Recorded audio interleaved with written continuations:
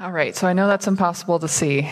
I don't really expect you to be able to read it up there, but I'm going to use lots of slides today, and more than you being able to read them off of here, it's more kind of a reference point for where we are in the packet. That's to say, the packet's really important today. If you don't have one of these packets of the sentence diagram translation of Ephesians, please grab one. There's some on this back table, and we're going to use this a lot today, so you will need it if you want to follow along. Last week, we talked about the first two verses of the letter to the Ephesians. We just went through the greeting, the introduction. We talked about Paul addressing this letter to the holy ones, and we talked about how the letter to the Ephesians possibly could have been a letter that was circulated through a region rather than just sent to a specific church. We also covered some of the macro design elements that Paul used in the book, the letter to the Ephesians, to make and reinforce main points of the letter. Today, we're going to get into verses 3 through 14. We're going to start going in and breaking those down. If you remember last week when we talked about the macro design of Ephesians 1, verses 3 through 14 are poetry. They're a poem. Paul opens with, "Blessed be God," which is a really common opening for Hebrew Psalms. So he's going to go into this poetry. And verses 3 through 14, not only are they a poem, but they're one long sentence in Greek. In Greek, there are no breaks in this sentence. It's just one long thought. So in this translation, that's a part of the packet on the back table, they've kept verses 3 through 14 as one sentence, which if they didn't have this flow of thought with all the subordinating clauses and all of those things, it would be impossible almost to follow. So another reason that this is helpful is that it is one sentence in Greek, and let's keep it one sentence and see what we get out of that. I think it'll make sense to you. I'm just going to read verses 3 through 14 aloud. And you can follow along in your packet and see if you can follow the flow of ideas in this poem.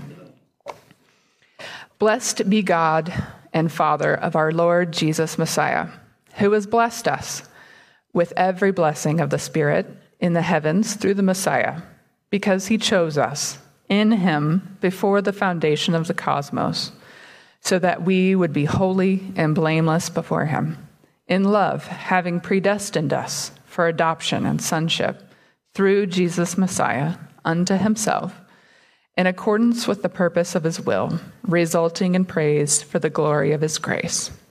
That grace which he graced us in the Beloved One, in whom we have redemption through his blood, the forgiveness of sins, according to the richness of his grace, which he made abundant for us with all wisdom and understanding, having made known to us the open secret of his will, in accordance with his purpose, that purpose which he pre-planned in him for the purpose of arranging the fullness of the times to head up all things together in Messiah, things in the heavens and things in earth, in him, in whom also we have obtained an inheritance, having been predestined in accordance with the plan of the one who works all things according to the decision of his will, so that we would praise his glory.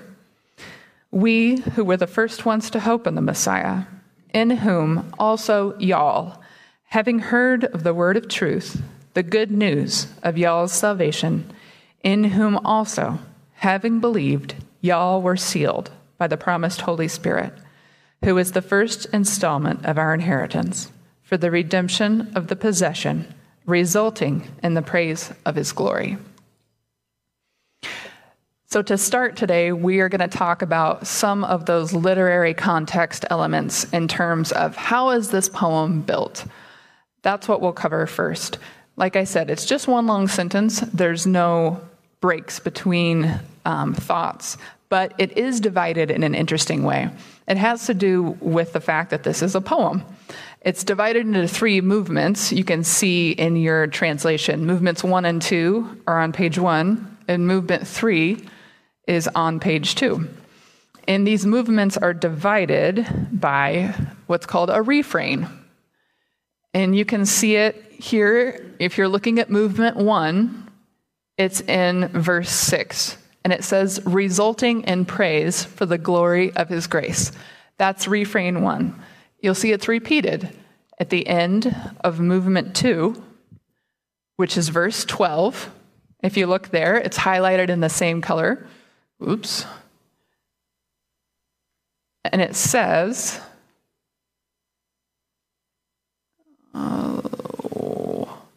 it says resulting in the praise of his grace. If you look at the end of movement 2, I don't think I did that slide right. In verse 12, so that we would praise his glory. And at the end of movement 3, in verse 14, the refrain says, resulting in the praise of his glory. So these refrains are part of writing poetry. It's like a rest, and it breaks an entire poem into stanzas. So that's how this portion of the poem is structured, is using these refrains. And each movement highlights a different actor in the Trinity. Each movement highlights one of the members of the Trinity performing the action. So if you look at movement 1, you'll see here at the top, I keep pushing the wrong button. If you look at the top here, it says, blessed be God and Father of our Lord Jesus Messiah, who has blessed us with every blessing of the Spirit. Do you see how all 3 members of the Trinity are included right at the beginning of the poem? So then each one is going to be the one performing the action in one of the movements. This first movement, God the Father is the one performing the action. It's God the Father who has blessed us. He's chosen us, predestined us to adoption. God the Father is the actor in the first stanza. If you move to movement 2, you will see that in verse 6, the actor is right here. It's also highlighted in gray, the beloved one. And this is Jesus. He is the one performing the action in stanza 2. The beloved one is the one in whom we have redemption through his blood. He's the one in whom we have the forgiveness of sins, and he's made his grace abundant for us. So he's highlighted in the second movement. In the third movement, can you guess who is the one performing the action? The Spirit. If you go to movement 3, so this is verse 13, you'll see highlighted in the same color as the rest of the Trinity is the promised Holy Spirit. He is the one performing the action in this movement. He's the one that has sealed us, and he has given us the first installment of our inheritance. So can you see how this is structured like a poem? It has these 3 stanzas. In the beginning, it presents the Trinity all together, and then as he moves through each of the movements, he presents each one of them as the one performing the action. It's so well put together and so structured that it's really just quite neat. So that's the structure of the poem. There's one other thing I'd like to highlight before we get into other stuff. If you remember when we talked about context in our first session on Ephesians, there was the element called literary context, which is what we're talking about now. How the letter is structured, how it's composed, and also how it was created physically. And I said that often letter writers in the New Testament will pack important themes, ideas, and points into the beginning of the letter. And that's exactly what Paul is doing right here in this very interesting section, starting in verse 10. This is highlighted. So verse 10 in your packet is at the bottom of page 1. And it says, for the purpose of arranging the fullness of the times to head up all things together in Messiah, things in the heavens and things in earth in him. This is a really important and central theme to Ephesians. It talks so much about unity and about summing all things up in Messiah. Paul is putting this idea at the beginning of his letter, and he is going to expound upon it using many different examples and stories and things. So Just remember this because we're going to talk about it a lot. And we'll go into it more at the end of today as far as specifically what does that mean. Looking at movement 1 here, you'll see that all the pronouns are us and we all the way down through the first page. And it's God doing the blessing and we and us as receivers. And there's so many important blessings in here that they just broke it out into a list here. So this is the list of blessings that are in 3 through 14. You have election and chosenness, adoption as God's children, grace, redemption, the forgiveness of sins, knowledge of God's secret purpose, a hope of a future inheritance, and the presence of God's Spirit. This is like really dense amount of blessings. And in the class that I took on Ephesians, they referred to this as Christianity's greatest hits album. I mean, like it's all there. There's so many important things. And a lot of these terms, these Christian words, have taken on a significant meaning for a lot of Christians. And they've taken on a meaning that Paul didn't mean when he wrote this. They've misinterpreted what some of these words are. Words like election, chosenness, adoption, and grace, those can be fairly loaded words for people in the Christian tradition. And that's because they approach this portion of Scripture with a different mindset than what Paul did. And I'll just tell you what that is. A lot of these terms have to do with what's called the doctrine of predestination or the doctrine of election. And really basic definition of that is it's the belief that God has predetermined some individuals to be saved and go to heaven, and some individuals to not be saved and to go to hell. And this doctrine goes that by his foreknowledge, he knew who was going to make that choice, if you can even call it that, and who wasn't. And because he foreknew it, there's no way it could be changed. So the doctrine of predestination says that people are locked in, that they have no free will or choice. They're going to heaven or to hell, and that's already been predetermined. That's the doctrine of predestination. And a lot of people use these scriptures here in verses 3 through 14 to apply to that. And that's not Paul's mindset. These people approach this thinking that this is Paul's mindset. Let me explain this to you. We've looked at this graphic before. This is what they think is in Paul's mind as he begins to talk about predestination, adoption, and election. They think that, okay, we've got God, right? And he's holy and righteous. And then there's me and you, and we've got a problem, right? Because we're condemned. We're sinful, and that condemns us.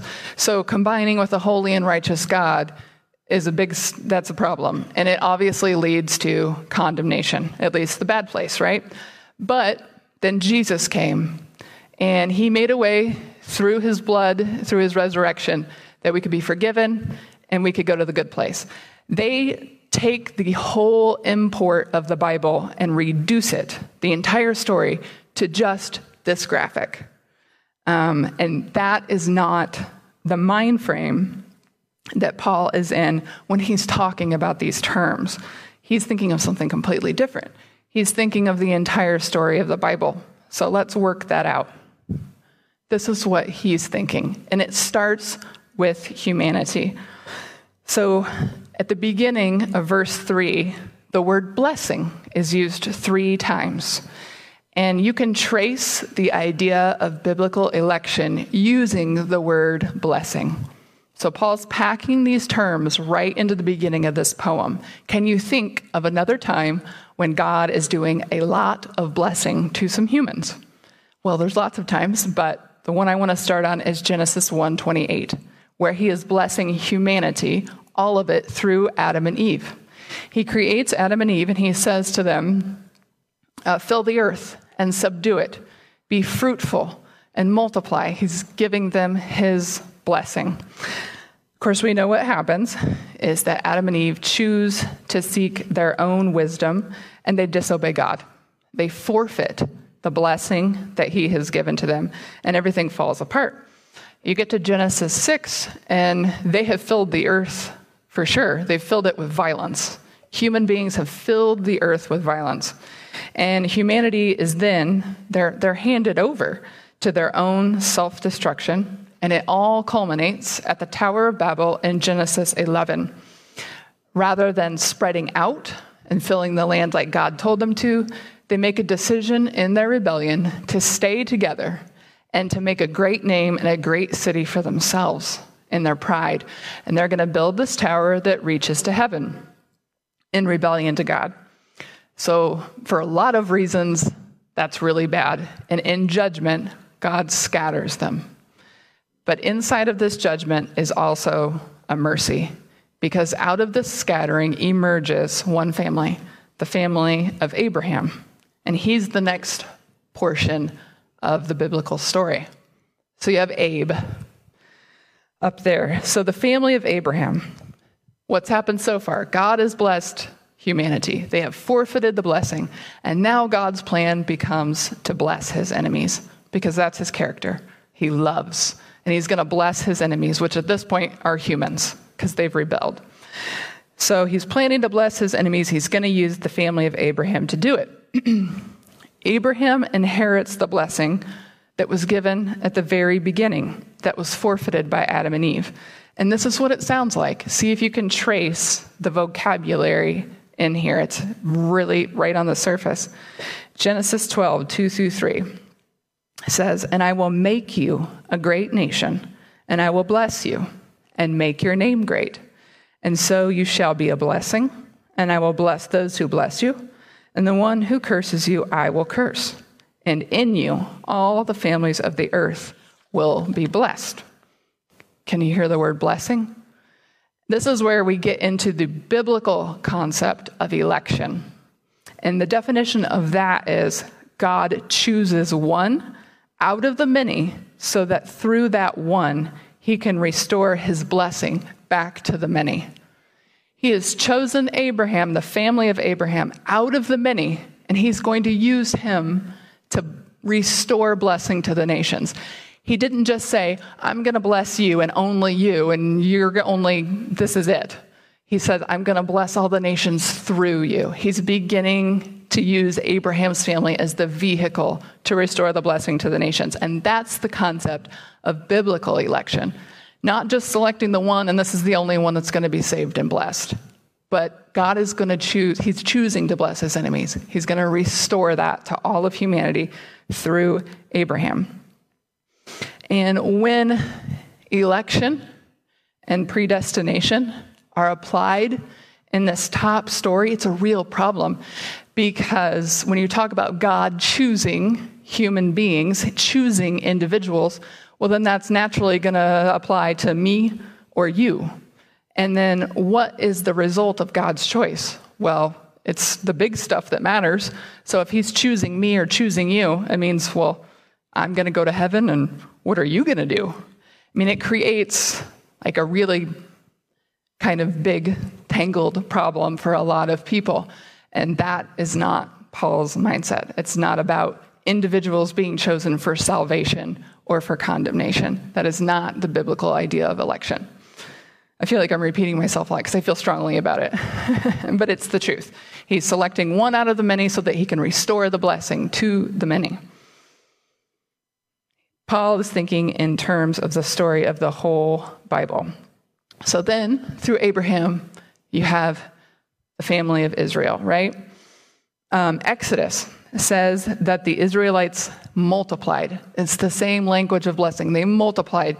They were numerous. In fact, they were so numerous that the Egyptians found them to be a nuisance because they had been blessed. They were numerous and they were filling the land. You can trace that blessing language of election down into the story of Israel. So how does Israel do in extending God's blessing to the nations? The whole story of the Old Testament is it's not great. A lot of time they bring down blessing, or they bring down curse and death not only on themselves, but they also bring it down on their neighbors as well. Included in this blessing of Israel is that the blessing gets even more filtered down. And it starts coming through the line of David, where God says that he's going to raise up a descendant after David, and he's going to establish this descendant's throne and kingdom forever. So you get to that point, you've got a double plot conflict. You've still got a problem with humanity. They're still in rebellion. They're still fallen.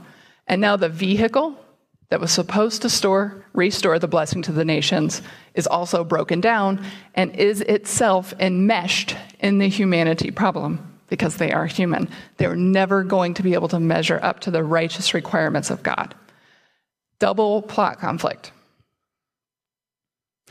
There in Psalms, in Psalm 72, there's so much talk about the one to come, the prophet to come. And this is Jesus, the Messiah. And in Psalm 72, he's described as a king. And it says about him, may his name endure forever. May his name continue as long as the sun shines. In him may all nations be blessed. May they call him blessed. So in this language applied to the Messiah, you can see in him all the nations are going to be blessed. And in turn, they will look at him and say, you are the blessed one. You can trace the language. It's moving. It's getting smaller and smaller. It's being whittled down to one figure, the Messiah. What God called people and then Israel to do becomes focused down to the Messiah, one figure. Not only is he the completion of Israel's story, he is the blessing restored to all nations. The Messiah solves both problems. He was the one from the many who brought the blessing back to the many. So this was Paul's framework as he thought about election. This thing down here, this is his framework as he's talking about God choosing, God predestining and electing people. That's what he's talking about. And so many times in verses 3 through 14 of the first chapter of Ephesians, Paul is going to use the words in him, in the Messiah, through the Messiah. He does it 11 times. He's doing this to drive home the point that all of this blessing comes through Messiah. He is the elect one. He is the chosen one. It's all come down to the one figure. And all people, whether Jew or Gentile, only find their hope in the Messiah. All comes down to what Jesus did. So this election language, just to drive this home about, I need a drink of water, what Paul meant, he uses this in other places in the New Testament. And in those places, he also applies it to Israel, the family of Israel. Let's look at a couple examples of that. Romans is rich with this kind of language. So this is chapter 9, verse 4. And I've underlined these words that are that kind of election language, and that help you relate and see that Paul is talking about a biblical concept of election, about the family of Israel restoring the blessing to all the nations. The people of Israel, theirs is the adoption as sons, theirs the divine glory and the covenants, theirs the giving of the law, the temple worship, and the promises. Theirs are the patriarchs. And from them proceeds the human descent of Christ, who is God over all, forever worthy of praise. Amen.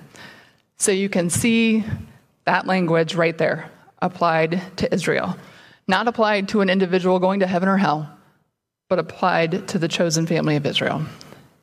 Continuing on, it is not as though God's word had failed, for not all who are descended from Israel are Israel, nor because they are his descendants are they all Abraham's children. On the contrary, it is through Isaac that your offspring will be reckoned.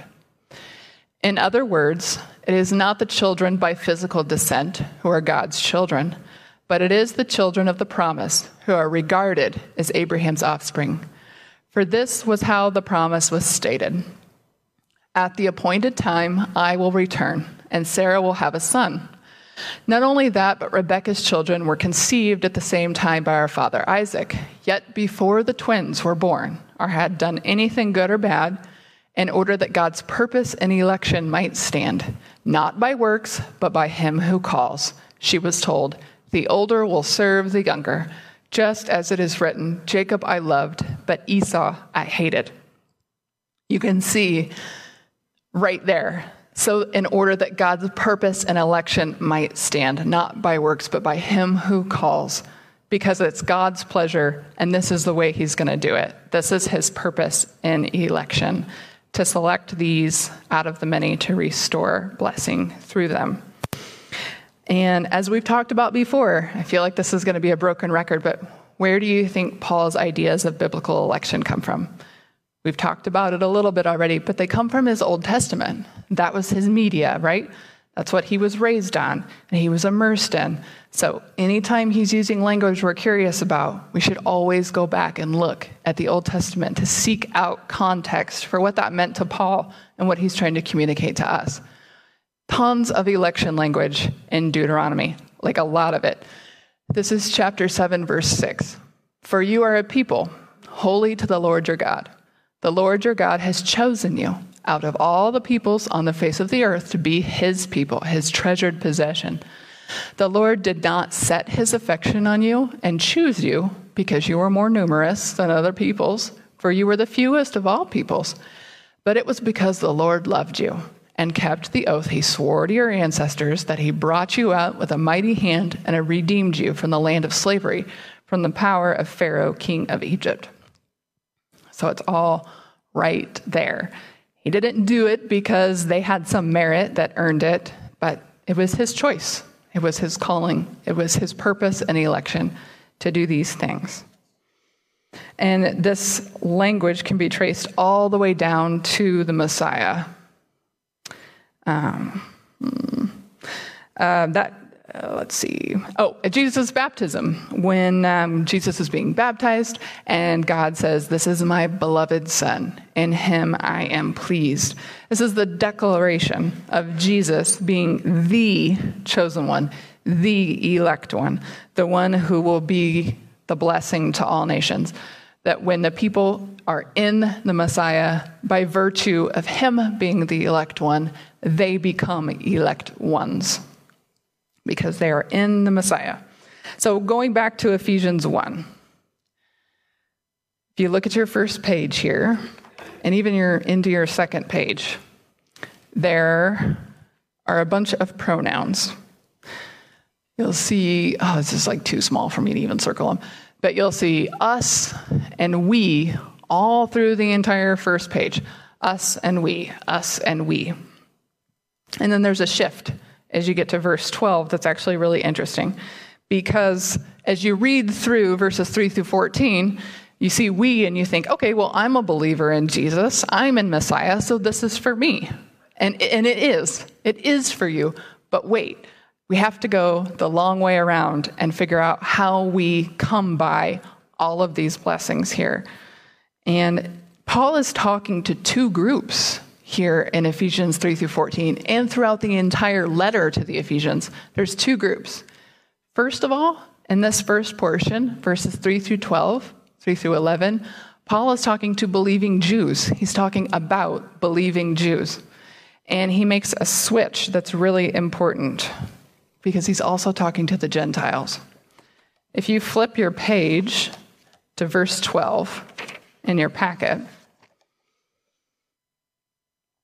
you'll see the switch. So he's right here, and he's saying, we, which is what he's been saying the whole time, we who were the first ones to hope in the Messiah. That is the roadmap of Acts. Jesus, when he sends out the 12, he says, go first to the lost sheep of Israel. Paul talks about the gospel in terms of first to the Jew, then to the Gentile. So it makes perfect sense for Paul to be saying about believing Jews, we who were the first to hope in the Messiah. Here's the switch where you can see that he's talking to two groups. It's in verse 12 where he says, in whom also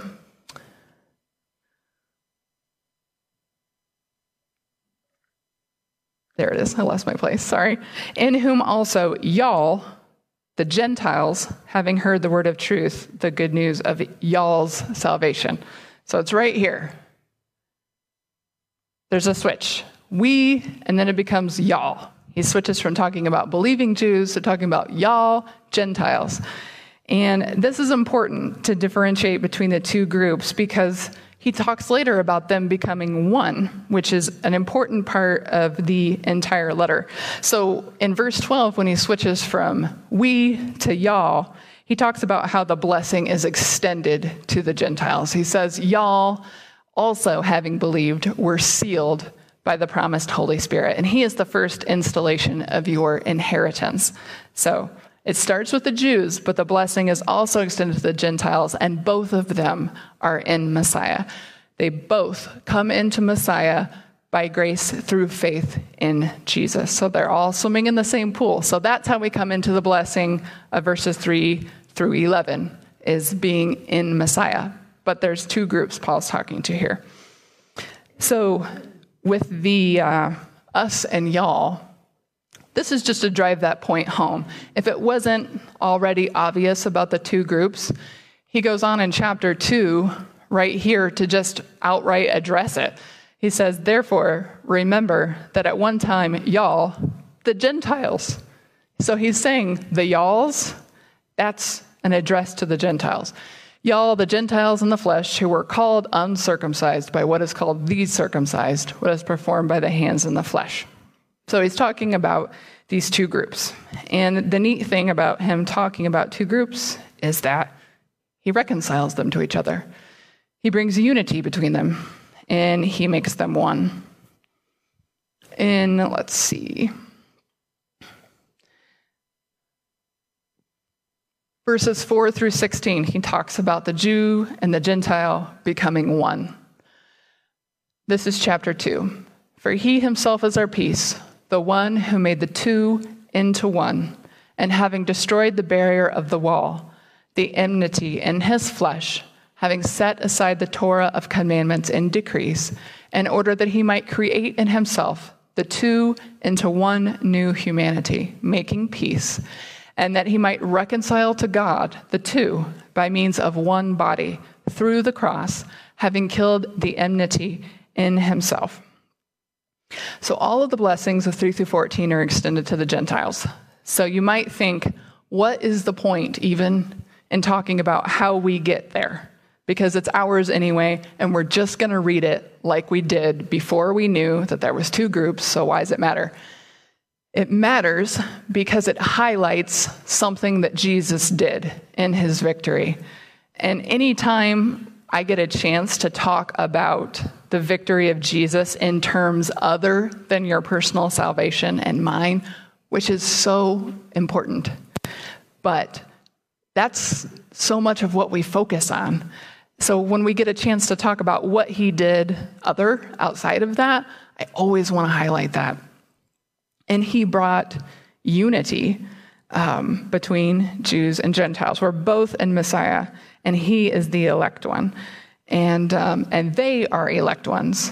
And it's just an awesome story of how God's choosing and his election got whittled down through failure and death and all of these things. He was always keeping his promises, and it came all the way down to one figure, Jesus.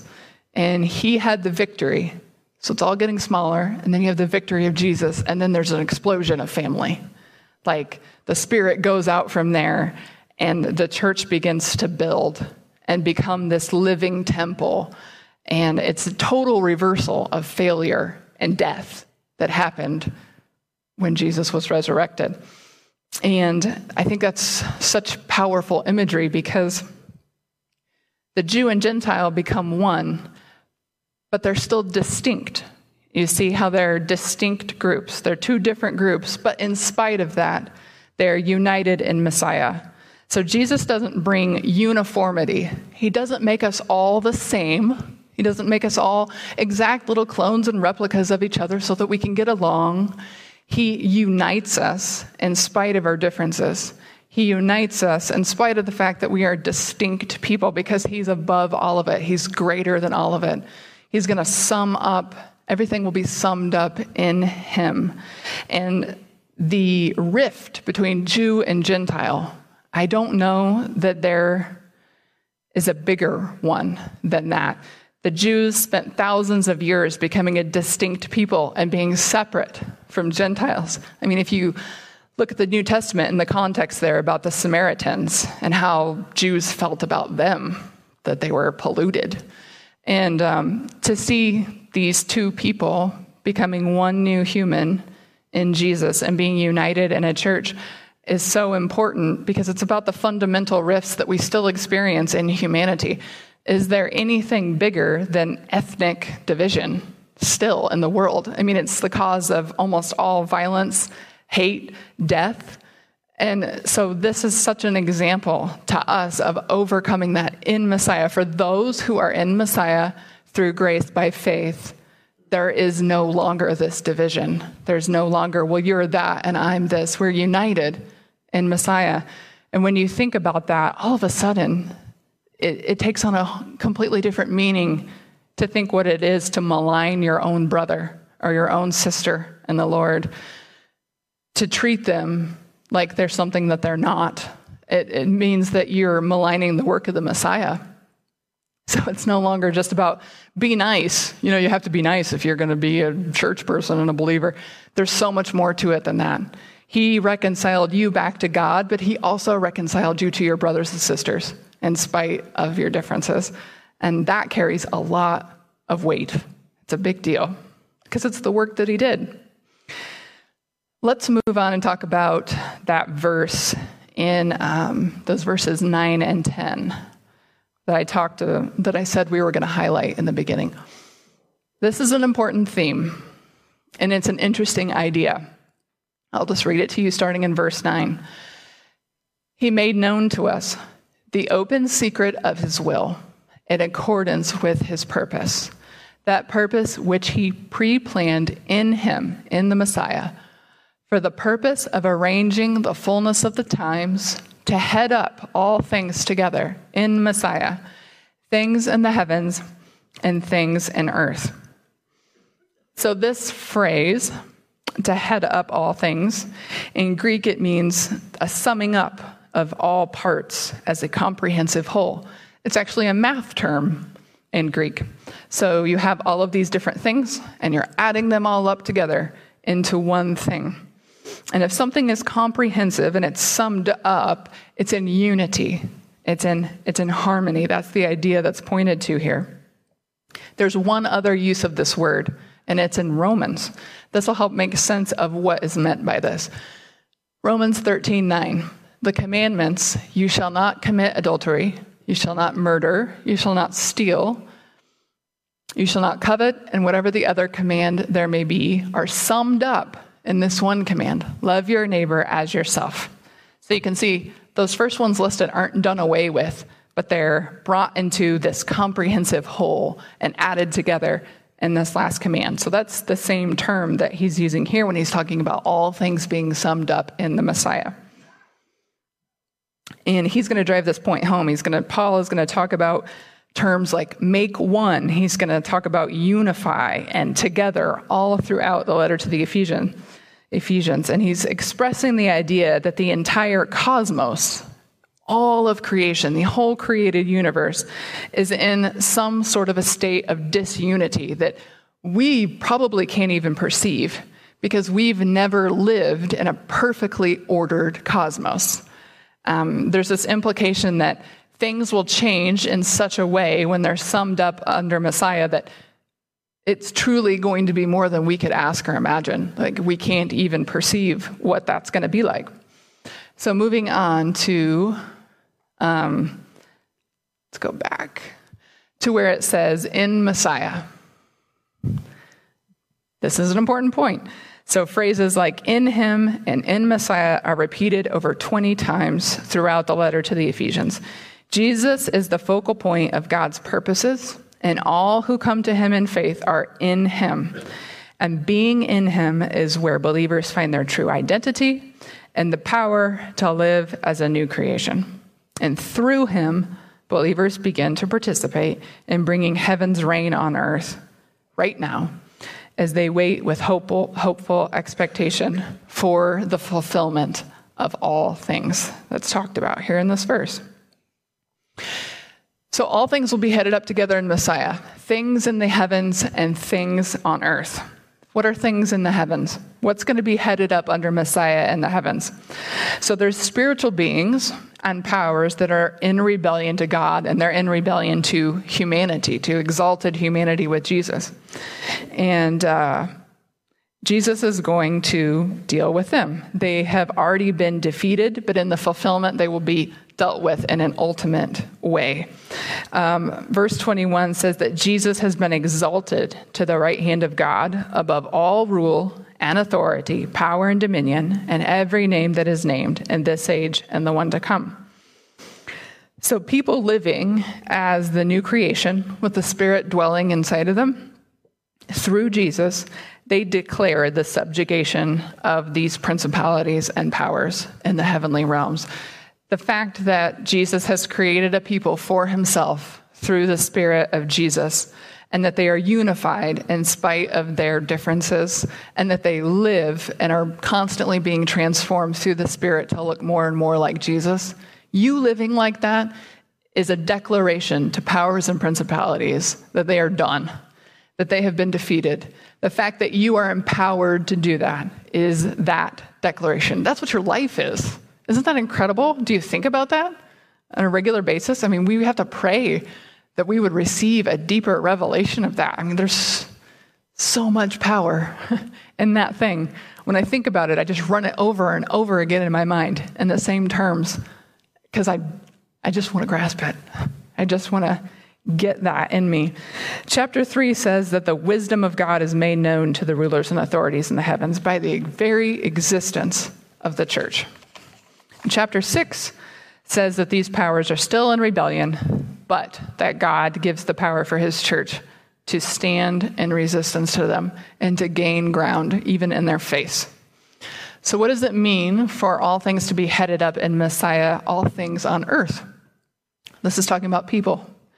People who at one time were lost, they were dead in sin, and they were alienated from God. Through faith, when they come into faith in Jesus, they're now reconciled to him, to God, through the Messiah. They're also reconciled to each other, like I talked about before. We put so much emphasis, because it's important, on being reconciled back to God. Of course, that is paramount. But I also love this portion about how we're reconciled to each other. It's because none of us are the same. We're all so different. And our relationships are rife with opportunities for conflict. But we've been reconciled back to each other because we're in Messiah. And that's important. We should keep that in mind. He's put to death the hostility between them and his body, and they're united in spite of their differences in the flesh. They don't all become the same. They don't all become uniform. We'll always have our differences, whether it's in, what we find fun, or in our convictions, or maybe our slight different interpretations of Scripture. We'll always have those differences. But in spite of that, we are unified in the Messiah. We are to live as his body, as his church, as his bride, and to make that declaration with our lives that Jesus has the ultimate victory over it all, and all things are going to be summed up in him. Let's pray. Lord, there's so much to be thankful for. Just give us more, Lord. Just increase our revelation. Just increase power. Move through us powerfully, Lord. If there is any way in which we have not yielded to you, or we are distracted, Lord, I pray you would just root it out. That we would throw off the things that are so unnecessary that we just don't need. We would fix our eyes on you, Lord. We would lay our hands to the plow and go forward in the power of your Spirit and the power of your victory, what you've won for us, Lord. Help us to stand firmly in our identity as your people, as restored to relationship with you, Lord. Help us to live it out, to make that declaration, to have faith in every situation that we meet, that what you say is true, Lord. And we thank you for all that you're doing, all that you've done, Lord, and what is to come. In Jesus' name, amen.